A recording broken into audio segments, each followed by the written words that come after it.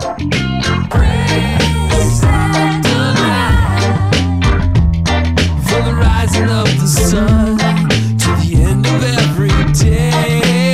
Praise Adonai, all the nations of the earth, all the angels and the saints sing praise.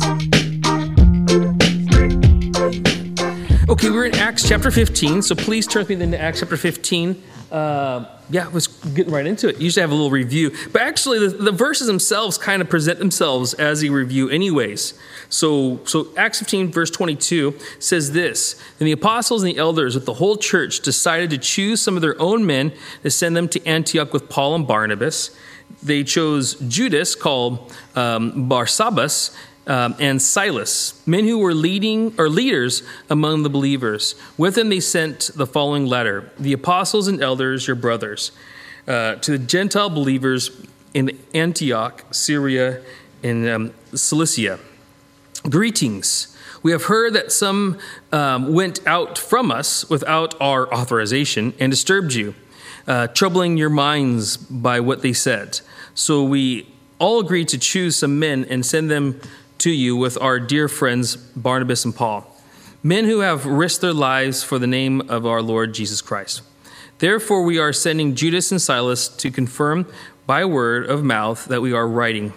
It seems good to the Holy Spirit and to us not to burden you with anything beyond the following requirements. You are to abstain from food sacrificed to idols, from blood, from the meat of strangled animals, and from sexual immorality. You will do well to avoid these things. Farewell." So basically, where we left off last week, if you remember, Paul and Barnabas went from the church way up in Antioch, down to Antioch in Syria, down to, well, I say down, but they say up, because in Israel, everything goes up to Jerusalem, because Jerusalem's on a hill. So no matter where you are geographically, everything always goes up to Jerusalem and down. But in the Western way of thinking, we think of north and south as being up and down. So they're actually, from my perspective, they're going down to Jerusalem. But in their perspective, they're going up to Jerusalem. Does that make sense? I hope it does. But basically, they went to Jerusalem. There you go. And in Jerusalem, there was an issue and a concern, a hot topic, controversy. And the controversy was about, well, they say it's about circumcision, but really it's about the Old Testament law of Moses and tradition and ceremony and ritual. Must we force the new converts who are Gentile, which means non-Jewish people, should we force them to follow the law of Moses like we have our whole lives, basically? Do we make them like us, little us? Do we just make more Judaistic Christians, or do we just give them Christ and that's it? And a lot of people didn't like that because they're like, that's no fair. We have this burden, we should force them to have a burden too. Not a very nice thing to think, but that's kind of what's going on. It's so fair. Why do we carry a burden that they don't have to? But their agreement was that actually, no, we don't carry the burden very well, and we shouldn't force them to do it either. Right? And that's what they determined last week. That, no. It's not about circumcision. It's not about these Old Testament rituals and rites and whatnot. That because living by the law doesn't accomplish anything, and we've already seen that through history. What Jesus has done is given us salvation by grace through faith, and Paul spends a lot of time, especially in Galatians, dealing with these issues, the law of Moses versus being saved by faith through grace, or by grace through faith. So that's the issue at hand. And so they're returning to Antioch, Paul and Barnabas, who came from Antioch. And if you remember, Paul and Barnabas were very well respected. But the cool thing is they also sent two other guys just to authenticate that this came from us. This is a universal decision. It's not just that Paul and Barnabas came down, hung out with us, have some tea, we argued some things out, and they're going back up and they're making up their own minds. No, as a group, we agree upon these things. Because the problem was, if you look at verse 24, is the men who caused problem spoke out of authority. They just kind of, I think we should do this. I think you guys should do that. And they spoke without authority. And the thing is, we've got to ask ourselves, what does authority come from? Because I'm speaking, and there's churches all over the world this morning speaking, and they're speaking authoritatively, but how do you know that we're speaking from authority? Well, it's as simple as this. Jesus is the ultimate authority. Well, God's the ultimate authority, but Jesus is the Son of God. Okay, we got that. Who did Jesus speak to? He spoke to his 12 apostles, right? And you go, this is the message. So we look at the apostles, the 12 initial sent out ones. They have the message. They are carrying the message. So it's a direct link, to Jesus. And what they have done for us so kindly and so politely is they put together this thing here called the Bible, right? So that's the authority. If I were to come up, and that's the thing, there's a lot of churches today where people stand up and they'll talk about love, they'll talk about some political issue and peace and patience and lovely things. And the thing is, if they don't use the Bible, there's no authority. That's how I take it. Because why? Authority comes from whom? God. God sent Jesus. Well, God used prophets. God wrote this thing. He used the prophets, he used his son, he used the apostles. Paul, Luke, James, John, in history, points back to these very important events. And so when they're making decisions, they make decisions based upon the closest to the source they can get. And who's the source? Is God and the Holy Spirit interacting and doing things amongst this small group of people. And so some groups, and the thing is, this is very common. Heresies were very common at this time as well as it is today, where people would come out and they have these theories and these ideas, these various interest groups, and they would say whatever they would. But the thing is, a lot of times Paul and even John and the other apostles, Peter even, I'm sure they all had at some point deal with these heresies, these things that weren't true. So the authority comes back to what the apostles. And so who's here? We remember last week it was James. James was an apostle. He lived with Jesus. He talked with Jesus. He understood what the teachings of Jesus. And also who else was there? Peter. Peter, too, lived with Jesus. They were friends. They were very close mates. They were students of Jesus. So that's the authority comes from. Jesus, who represents God, because he's the Son of God. So that's where the authority comes from. So long as we're reading from the Bible, we can be confident that what we have is authoritative. Because that's right here. And the thing is, the Bible, in case you haven't known, has been under a lot of, doubt. Is the Bible really the authority of God? And that's been the case for hundreds of years. But guess what the findings have been? There has been findings, and the findings have been pretty much unanimous that actually this is really good stuff.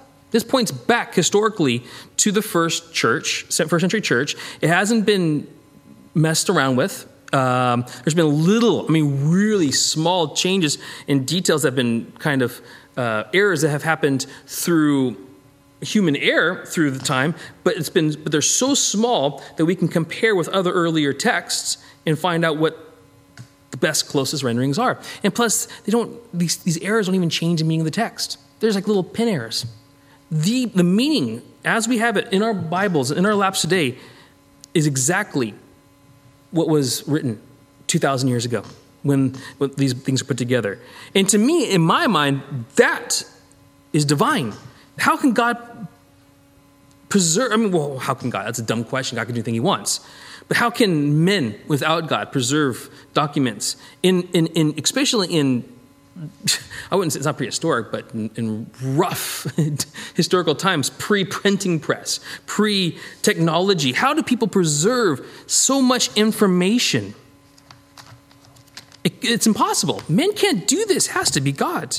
And bear in mind, there's a lot of people out there who want to prove the Bible wrong. So many smart, scholar, clever people that want to prove the Bible wrong. And trust me, if they found errors in the Bible that were detrimental, that would fatally wound the Bible and any credibility of the Bible, you would know about it.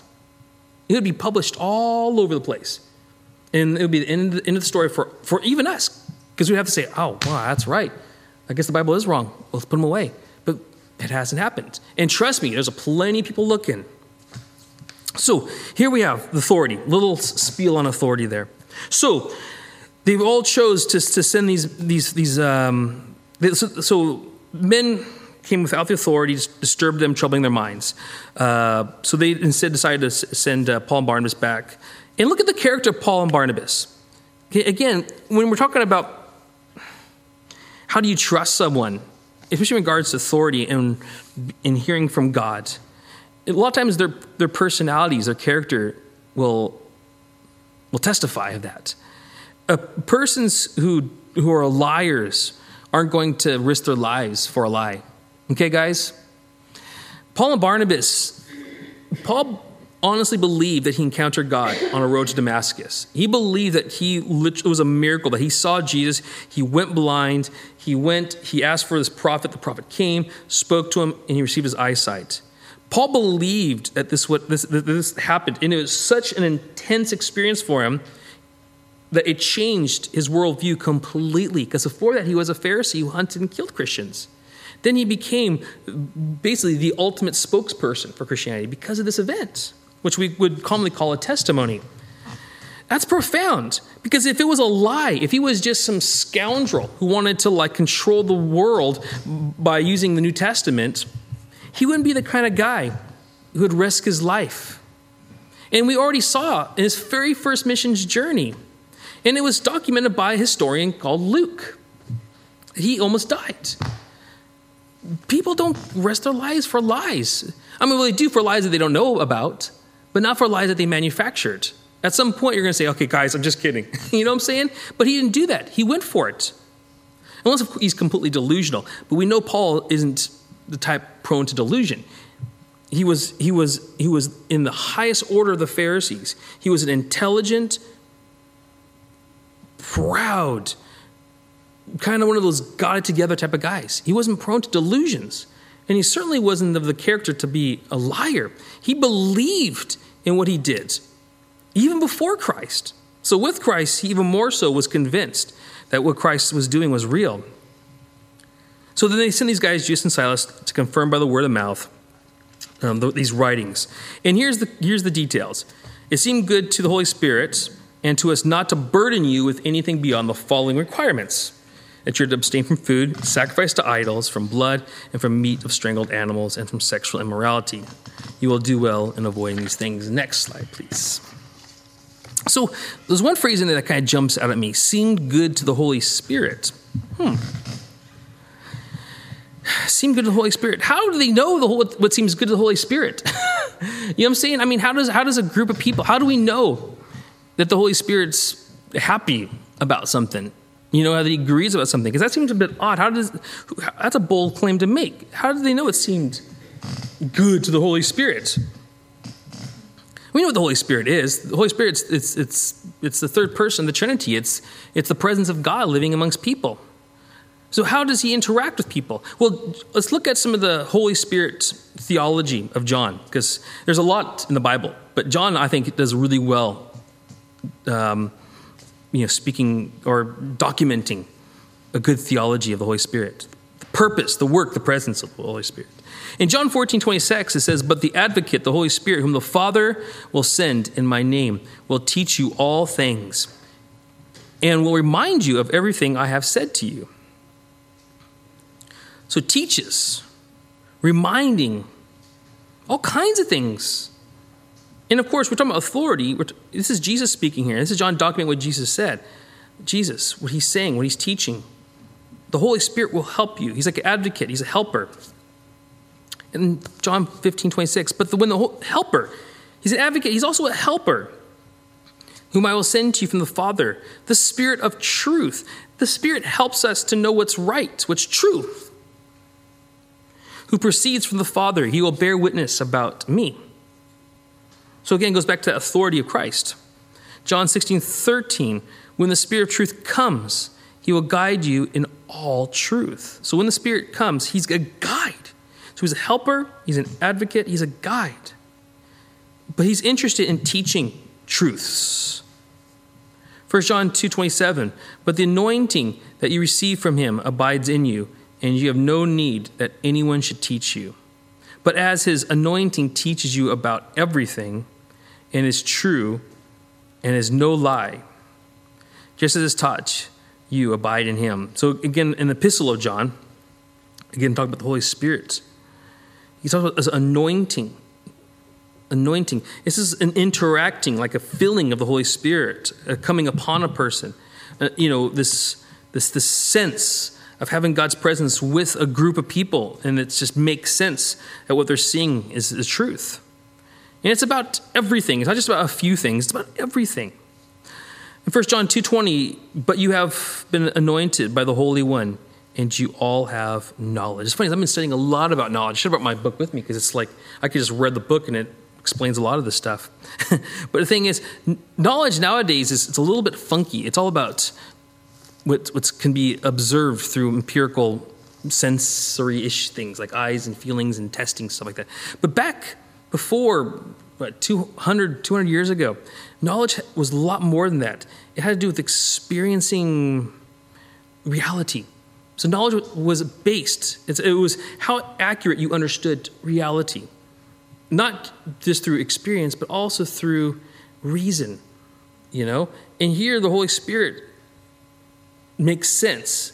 He gives knowledge. So basically he gives us reason and experience that accurately represents reality. That's what the Holy Spirit does. The Holy Spirit's like an anchor. Look at the words he uses. An advocate, a helper, a guide, teacher. So I think if you look at the whole process with James and his speech and Peter and his speech and the testimony, what it is you see a lot of perspective, a lot of relativity, if you will. But it comes together and it causes a unity. And I think what they did is they looked at the unity and it says, listen, look at the unity. There's something going on here. We have 3 different testimonies meshing together so beautifully. And that's what the probably said. They said, well, that's the Holy Spirit right there. He's talking in this agreement, in this commonality, in this koinonia. Next slide, please. So, but the Holy Spirit, what these other guys did, is they decided to give these requirements. And this is interesting because the whole thing kind of confused you at first because you thought, wait a second, the whole issue was circumcision and following the law of Moses. But then, you don't have to do that.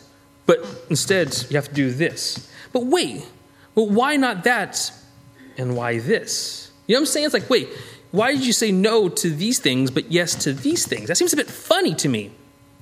Why are these new requirements? Aren't we just now entering the same problem of legalism? You know what I'm saying? They're saying, well, in order to know God, you have to be circumcised and follow the law of Moses. No, you don't have to do that because we're saved by grace through faith. You don't have to do that. But you have to do these things. But wait, isn't that just circular? You're just replacing old laws with new laws. That's what it seems like to me at first.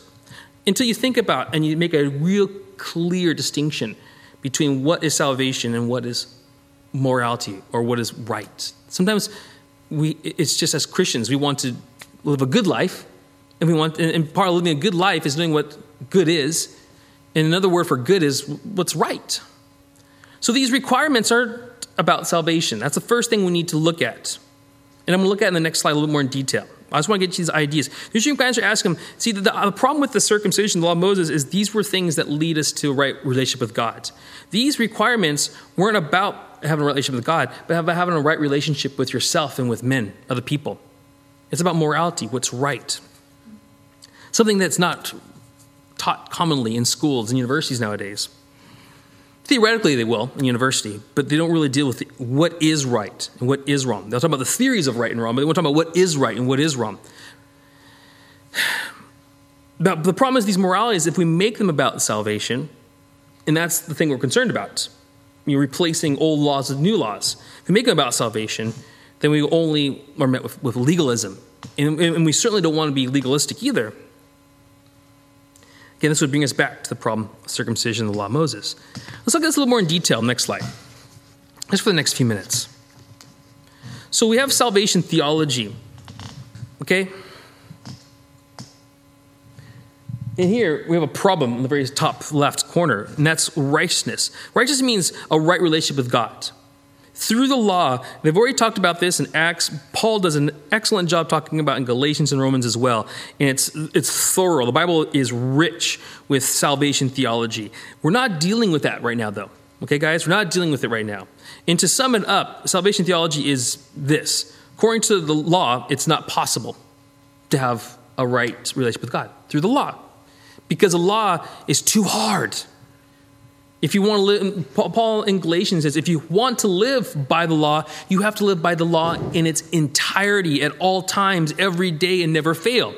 As soon as you fail, you fail. And your relationship with God is askew. So it's not possible to live a right life with God by the law. But through faith in Christ, seeing Christ and the cross of Christ as a gift of grace that comes from God. And that gift is what? Having a right relationship with God. That's basic salvation theology, guys, okay? But that's not what we're talking about here with these scruples, these things that Paul, these requirements that the church brought back to the church up in Antioch. What they're dealing with is they're dealing with ethics. And ethics means, and it's funny because this issue's come up in Wednesday night. It's come up several times the last 2 weeks, this idea of morality and ethics and doing right. And as Christians, we need to be reminded that actually sometimes we have to think about our lives in doing right, being good people. Ethics and morality speaks of living right, the good life, and this is classic. This goes back to the Greeks, even before the apostles and before Jesus. So even the Greeks hanging about the time, they were already dealing with these issues of living right, what is the good life? What does it mean to be a good person? These were already issues that were big topics for hundreds of years, even before these guys were writing these things. And that's what this is about. These requirements have nothing to do with being right with God. It has to do with being right with yourself and right with others. Yeah, it's great you have a great relationship with God, but how are you treating other people? And how are you treating yourself? Sometimes Christians, we don't think about that. We want to be so God-centered that we forget that actually we can trip other people up. Heck, we can even trip ourselves up. And that's what ethics and morality is all about. Having a right relationship with the self and with others. Now, there's a word called fruit. Jesus used it, and Paul used it, in Galatians, but Jesus talked about, again, you know them by the fruit. Paul talked about in Galatians the fruit of the flesh versus the fruit of the Spirit. What does this word fruit mean? Well, it means behavior. That's what we use nowadays. We use the word behavior. Behavior that reflects a person's spiritual state, i.e. their relationship or their lack of relationship with God. Fruit. Okay? And that's what ethics and morality is. Again, there's an element of it that's a behavior. How I, act. How I respond to certain situations. How I treat other people. Things that I do that I think are important, that I feel are something that's right, and I don't want to compromise doing right. Again, has something to do with relationship with God. Again, because relationship with God, I think, informs, because if you have a right relationship with God, you're going to want to do what's right. But if you don't give a crap about God, then you may not give a crap about doing right. Because why? Just do what the world does and seek pleasure and avoid pain. Because that's the ethos of the world today. Seek pleasure and avoid pain. That's it. But for a person who has a relationship with God, they want to please God. So you have active and you have passive moral-mindedness. Unfortunately, in our world we live in today, most people and most Christians live a passive or an idle kind of moral life, i.e. they don't think about it. They just kind of get on with it. But an active moral mind has two options. That of wanting to seek good and that of wanting to not seek good. One's called being good, one's called being bad. An active moral mind says, I want to be good. I will to be and to do good. It's a person because I want to have a good life. I want to live right. I want to experience good things in life. I want to be a good person. It's great to have a good relationship with God, but I also want to have a good relationship with other people. But then there's also being bad, which says, I do not will to be and do good. And this might be equivalent to like someone, and this might seem odd to you, who might come and look at what we're talking about, look at these commandments in the Bible. The Bible's filled with moral tidbits, if you will. But the Bible's filled with morality and filled with ethics, what we ought or not to do. But a person who looks at it, who wants to do good, first of all, you have to agree with the theory. You have to agree, yeah, this is right, this is good. But they look at it and they change their lives accordingly. I want to do good, and this is what I do.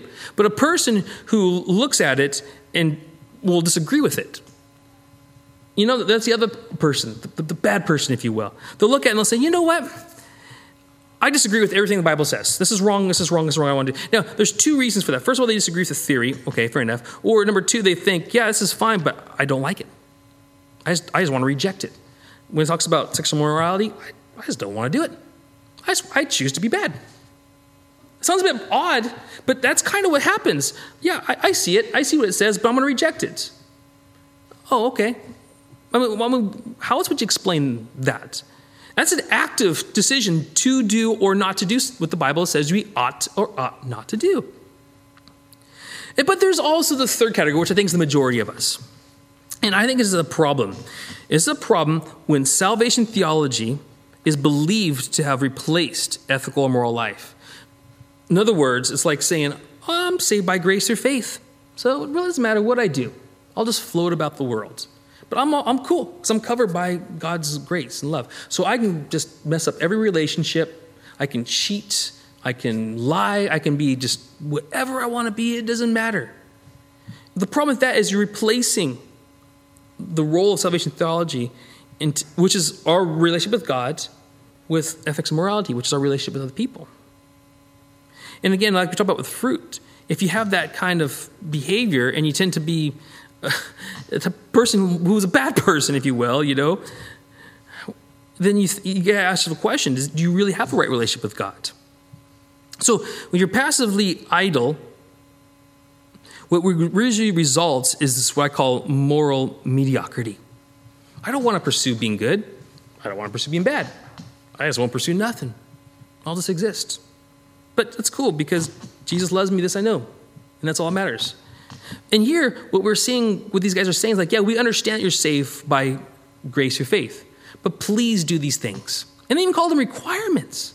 Please do these things.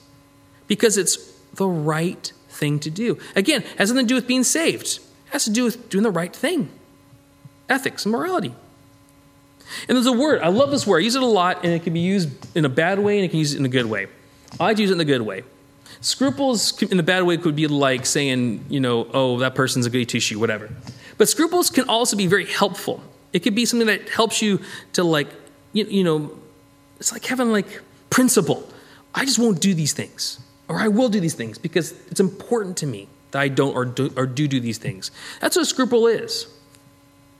It's moral convictions born from an active moral mind. Again, an active moral mind. A mind that's purpose is, I want to do good. I think it's all right to be a good person. Yeah, I understand I'm saved by grace through faith, and I understand I have a great relationship with God, but you know what? I don't want to hurt people, and I want to live a really good life that is fulfilling and rich. I want to pursue good. I want to live right. I want to have a good life. I want to be a good person. And so therefore, they're going to look at the scriptures. They're going to learn wisdom through the scriptures on how to live right with yourself and with other people. And so you tend to have these scruples. One of the scruples would be say teetotalism. I will decide that I will not touch drink because it's something that I think is important for me. Now, it's not a law. You're not going to go to hell if you drink. I like to drink. I have wine and I have beer. You guys know that. Why? Because it's not my scruple. It's another person's scruple, right? Some people smoking. Oh, you smoke. You're going to go to hell. No, you smell like you've been to hell, but you're not going to go to hell if you smoke. Scruples. You guys get it? Scruples. The problem is when you turn these scruples into something more than what they ought to be. You remember what I was talking about earlier? You replace old laws with new laws. It's a vicious cycle. When you turn these scruples into a new righteousness, a new sense of righteousness, this is how you live a right relationship with God, by not drinking, not smoking. That's legalism. And that's what happened with the circumcision. Oh, you're not living a right relationship with God unless you're circumcised. That's legalism. And the problem, again, is where scruples become the standard of having a right relationship with God, replacing the biblical model. You guys understand there's a difference now between having a right relationship with God and having a right relationship with yourself and with other people? And the difference between salvation theology and ethics and morality? The problem is when we try to group it all together and say, I'm all right with God, so I'm all right with everyone. Well, you might be right with God, but you might not be all right with other people. In fact, it could be the opposite. You might be really good with other people, but not be right with God. But God must love me because everyone loves me. But does God know you? do you know God? You see how there's two different things that need to be considered individually. Next slide, please. So like I said in that other slide, Paul's going to deal with scruples a little bit. He's going to deal with scruples a little bit. And I'm just going to deal with this next slide probably, and then maybe pick it up from next week, the rest of it, because I have more in here, but I don't have time because I don't know what I did. I must have waffled. So we'll look at what Paul says about scruples. And maybe this might help. Hopefully some of these concepts might help through discussions tomorrow night as well, guys. But this is cool because you haven't gone to Corinthians 10 yet, so I'm going to fast forward. But it's okay, though, because it's called context, and that's helpful. Paul and scruples. And I like this portion of Scripture. It's so good. If you believe the Scripture is right and authoritative, then it absorbs some of these awesome principles. Because you can deal with themes like freedom, consciousness, and really treating people right. Okay, here's what he says. I have the right to do anything, you say. Again, because you're theology, you can do anything you want because you're saved through faith, not by works. I have the right to do anything, you say. But not everything is beneficial. Beneficial. Now he's starting to use a term, beneficial. What's right, what's helpful, which utilizes, what's helpful, what's good.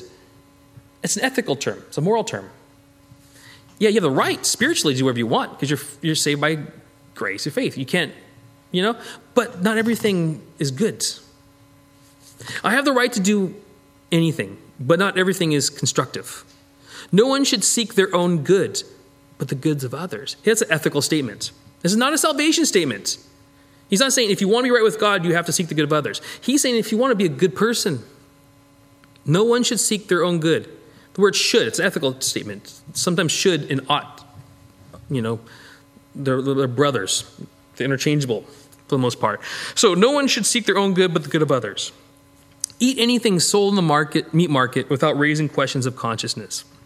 Where the earth is the Lord's and everything. Funny thing is, because in this list of things that these requirements, as they called it, one of the things is eating meat sacrificed to idols. And don't do that. And also eating black pudding. Don't do that. Right? That's what he basically said. But now Paul seems to be going opposite direction. Why? Because it's not a hard, fast rule. It's a principle. You have to understand culture. Why? And we're going to deal with this next week. Why is it a food sacrificed to idol is a problem? Because culturally it'll offend your brothers and sisters. Why is it that eating meat strangled from animals and the drippings of the blood? Well, because it's offensive. That's why. But here he says the bottom line is this. But you still are free to eat whatever meat you want in the market. Without raising your consciousness. For the earth is the Lord's and everything. So I have the freedom to eat anything that's halal or anything that's kosher. And the funny thing is, a lot of religions have very particular foods that they can and cannot eat. But why don't Christians? Why? Because we have freedom. We have freedom. I might be offended personally. I can't get my mind around eating black pudding. But I don't care if you do. You know what I'm saying? I think it's me culturally more than anything else. I don't get it. And it kind of turns my tummy. But then again, we have a thing called Teresa, which is probably just as bad. But the thing is, a lot of religions will say, I have to eat these things, these certain things and nothing else. But what about Christians? The cool thing about Christians is some Christians say, well, I can't eat halal because halal is offered to a false god because they say a prayer and they kill the animal. And so that's given to Allah. But the thing is, according to him, if it doesn't bother your conscience, I don't ask, I don't think about it. I just eat my curry and enjoy it. I've got that freedom. But if I'm eating with someone who's tripped up by it, then we have a problem. So like I'm eating a curry and someone's watching me and is like, oh, that's halal meat and that offends me. Same thing goes with drink. I drink wine and beer, as you guys know. Well, I like a nice little drink. However, if I'm sitting with someone who's like, oh, and they're sweating and they're freaking out and they're like, I don't know if you should do that, I wouldn't do it. I wouldn't do it. I have the freedom to do it, but I have the freedom not to do it as well. And this is what he's talking about. Look at this, guys, as he unpacks it. If an unbeliever invites you to a meal, okay, so invites you over to come and eat and maybe have a pint. Eat whatever is put before you without raising a question of consciousness. But if someone says to you, this has been offered in a sacrifice, then don't eat it for both the sake of the one who told you and for the sake of the conscience. So others around, oh, I don't know if we should do that. Okay. See what I'm saying? So don't really, it's kind of don't ask, biblical don't ask, don't tell kind of principle. for the matter of consciousness, what trips you up, what trips another person up. I'm referring to the other person's consciousness, not yours. So again, if you're going to like a buffet, and I think in Scotland, I think drink's more of a problem than eat, to be honest with you guys. Instead of going to a big Christian buffet, and you know that there's some people there who the teetotal type, you can't drink as Christians. Well, you know what? For their own consciousness, for their sake, we can be cool and just have a drink-free night. Big deal. You have the freedom to, and you have the freedom not to.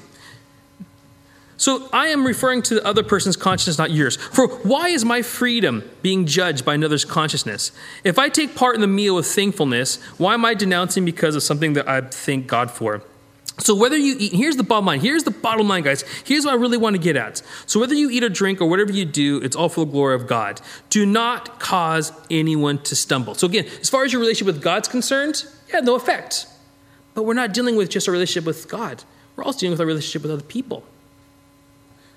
Do not cause anyone to stumble. Or the Jew. So this is where the culture comes in. Where the Jews or Greeks or the Church of God. Even as I try to please everyone in every way, for I am not seeking my own good, but the good of many. So again, Paul's ethics, his morality, isn't just seeking his own pleasure and avoiding his own pain, but he's looking at other people as well. So it's just my own good I'm interested in, but I'm also interested in the good of other people around me. Why? Because he wants the ultimate good for people, that they might be saved.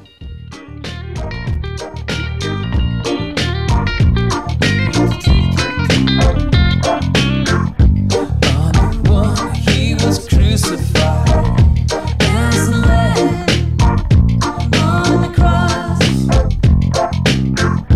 But now he's our great high priest. He'll come again, reigning King of Kings. Praise Adonai